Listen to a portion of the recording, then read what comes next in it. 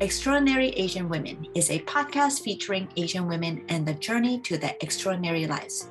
My name is Claudia Chen, and in this journey together, I'll help you build the curiosity to know yourself, the compassion to love yourself, and the courage to be yourself in order to bring out the unicorn in you. As a life coach, wife, and mom, I will share with you my stories along with other Asian women to inspire and encourage you to live the life you've always dreamed of. I'm excited about this. Let's go. Hello, friends. Welcome to the Extraordinary Asian Women podcast. Today, I have a lovely guest with me. She is a project manager, award-winning motivational speaker, author, and coach. She holds an MBA degree, professional project management certification, and has over 25 years of corporate experience. She has also been recognized as one of the inspiring women in technology 2021 by the Association of Telecom, Mobility, and IT Management Professionals. She also has recently became a #1 international best-selling author to the book Inspiring Women Professionals Who Boss Up. I would like to introduce you to Gail Meriel. Hi, Gail. I'm so happy to have you with us today. Welcome to the show. Thank you, Claudia. It's so great to be here. For the listeners who don't know, Gail and I actually met from one of our speaking programs with Didi Wong, and that was how I knew her. Could you share with our listeners what your cultural background is, Gail, and a little bit about yourself? Sure. I have been born and raised in the Chicago area, but I am Filipino. As you mentioned, I help inspire and empower women who lost confidence or feel unworthy from self-doubt, learn how to regain their self-esteem through self-discovery, overcome imposter syndrome so they could realize their value, take controllable action, and redefine their success. My clients will document their goals, achievements, and current journey, have the framework to redefine their goals and journey, and have an executable plan B and become more clear on their goals and realistic path. I'd love for them to be more confident and really determined to succeed. I love to read and write and speak. So I'm really happy to be here, Claudia. Thank you so much for having me. That's so good because today we are going to talk about imposter syndrome, and which is one of Gail's expertise. So before we do that, could you share one of your biggest struggles that you had to overcome to be who you are today, Yes. Gail? Yes. Well, for me, I had to get out of my head and stop internalizing everything when I fail. We all have development opportunities and things we need to work on. And I focused on working on those weaknesses too much that I lost sight of the value of my strengths and talent. My negative feelings of inadequacy prevented me from moving forward. But as soon as I realized my potential and showcased my strengths, I had a more positive outlook on my career or anything I do for that matter. And I became more proactive. Mm-hmm. And I think with us all, we are so used to focusing on what we need to improve on. Because you were saying that, you were focusing more on what you were improving on, that you kind of lost sight of your strength. It's a great segue into diving into the imposter syndrome, right? Because imposter syndrome is all about like not seeing our potential and seeing that we're a fraud, we are kind of like missing something. Could you, what you would like to like where in the imposter syndrome would you like to dive into this topic with our listeners? Yes, absolutely. So according to the American Psychology Association, up to 82% of us experience imposter syndrome at some point in our life, 65% of us as professionals. There are 5 types of imposter syndrome, all of which I've experienced at some point. The first one is expert. This is the belief that no matter how much you learn, it doesn't seem enough to succeed. The second one is soloist. When you ask for help, you feel shameful. Sometimes we put pressure on ourselves to handle everything by ourselves, that if we ask for help, then we're seen as failures. The third one is perfectionist. You set very high goals for yourself and compare yourself to others. And if that doesn't happen, you have self-doubt. Gifted one. You set very high goals for yourself as well, but when you experience self-doubt and you don't succeed on the first try, then that's something that you feel yourself as a failure.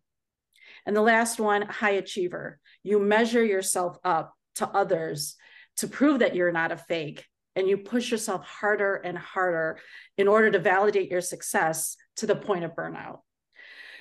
But in experience imposter syndrome is really the best time to do self-discovery and really reassess your goals and the path to get there. Out of all of them, you said that you have experienced all of them. Which one do you identify the most? I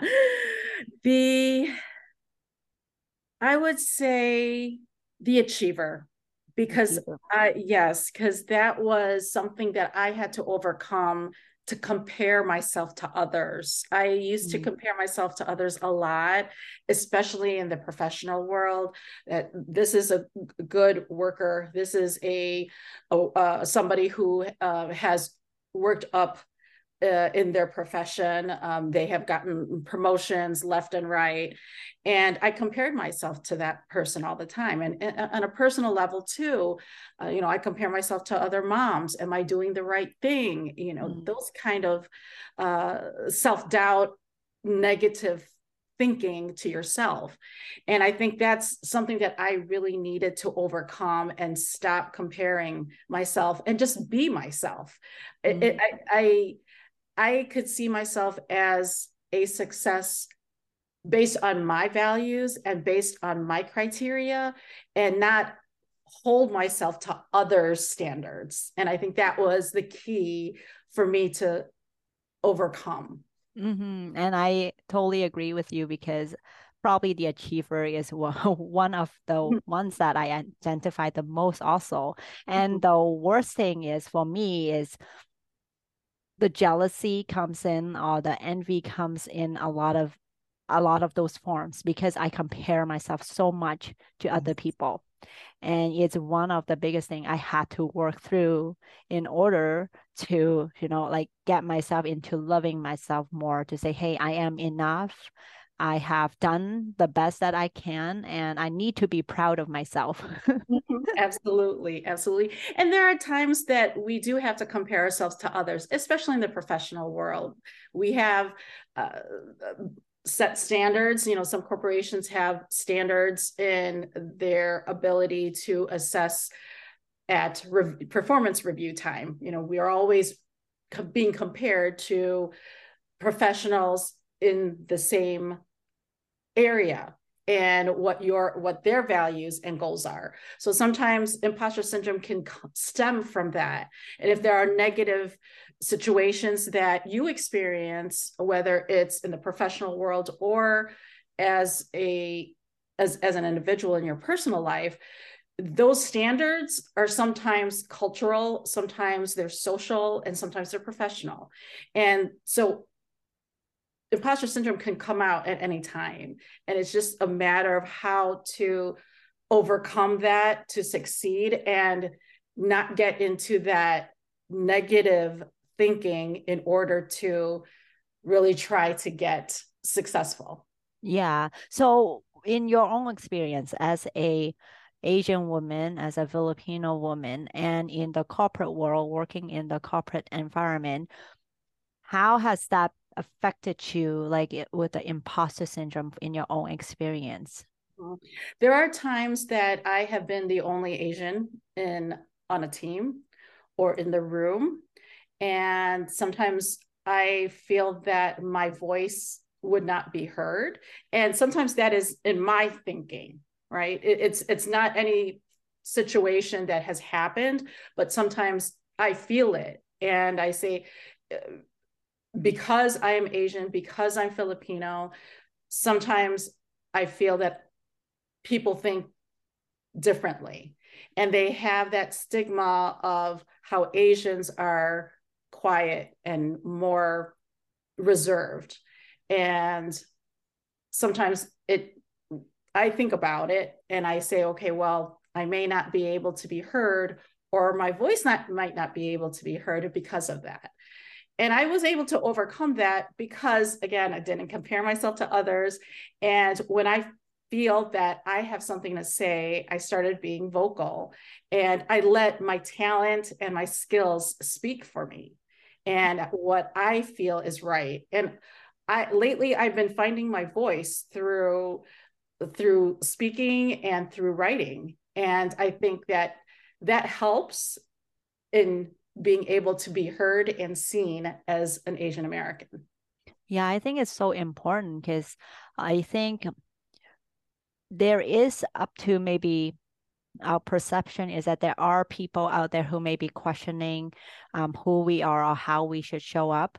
And I want to also like point out that there are a lot of our own experiences from our own family that we have brought on within ourselves that have put us into this position, thinking that other people are putting a limit on us, right? Because like when our parents are like saying, oh, you're not good enough, why didn't you do better, right? All of these voices, then we keep thinking that, oh, maybe we haven't done better. So Exactly. then it also gives us that perception that we're imposters, right? Because like on the outside, people see us as competent, but we don't see ourselves as competent.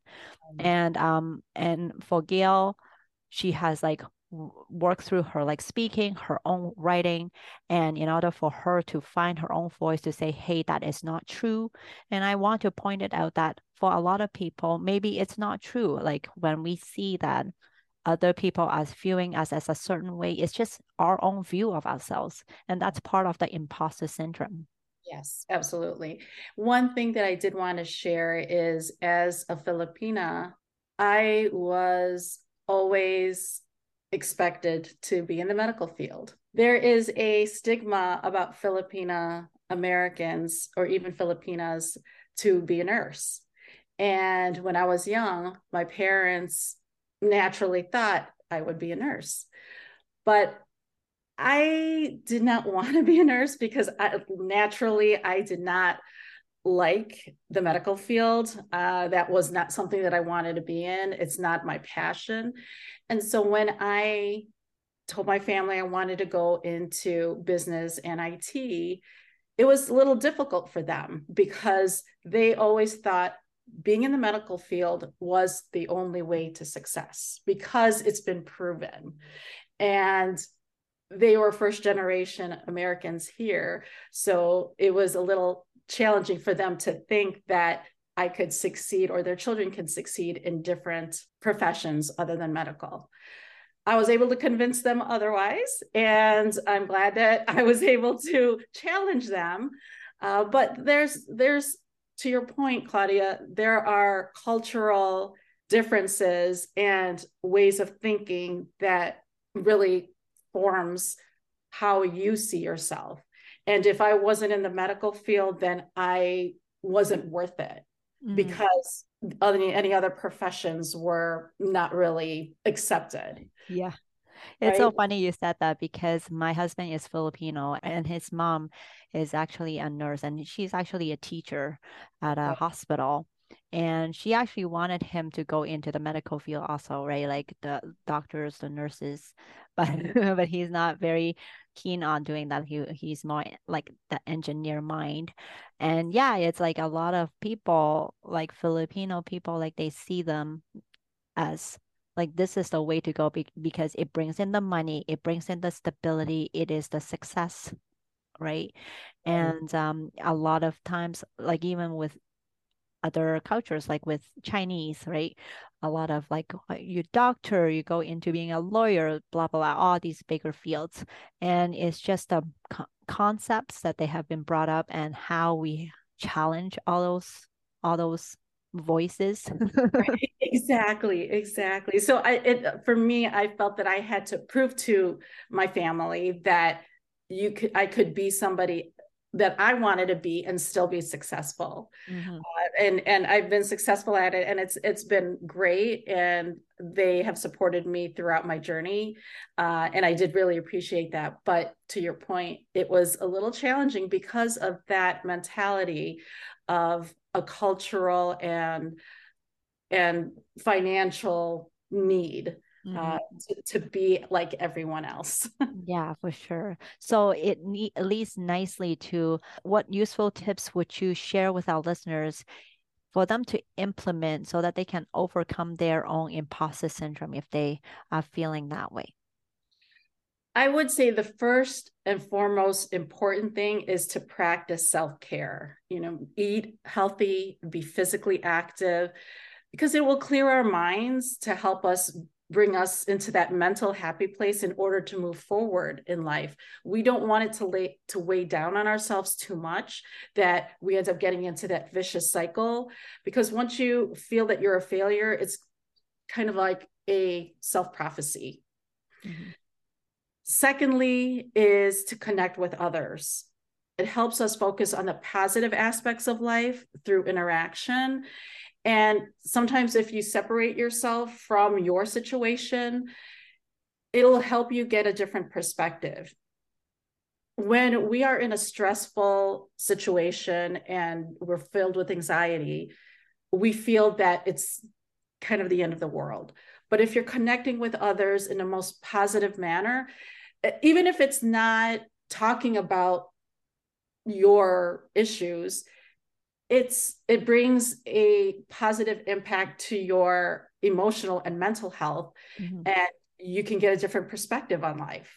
The third thing is really developing coping skills. Coming up with a tactical plan to address the issue will sharpen our emotional intelligence. We would deliberately take inventory and explore ways to showcase our strengths, as I mentioned before.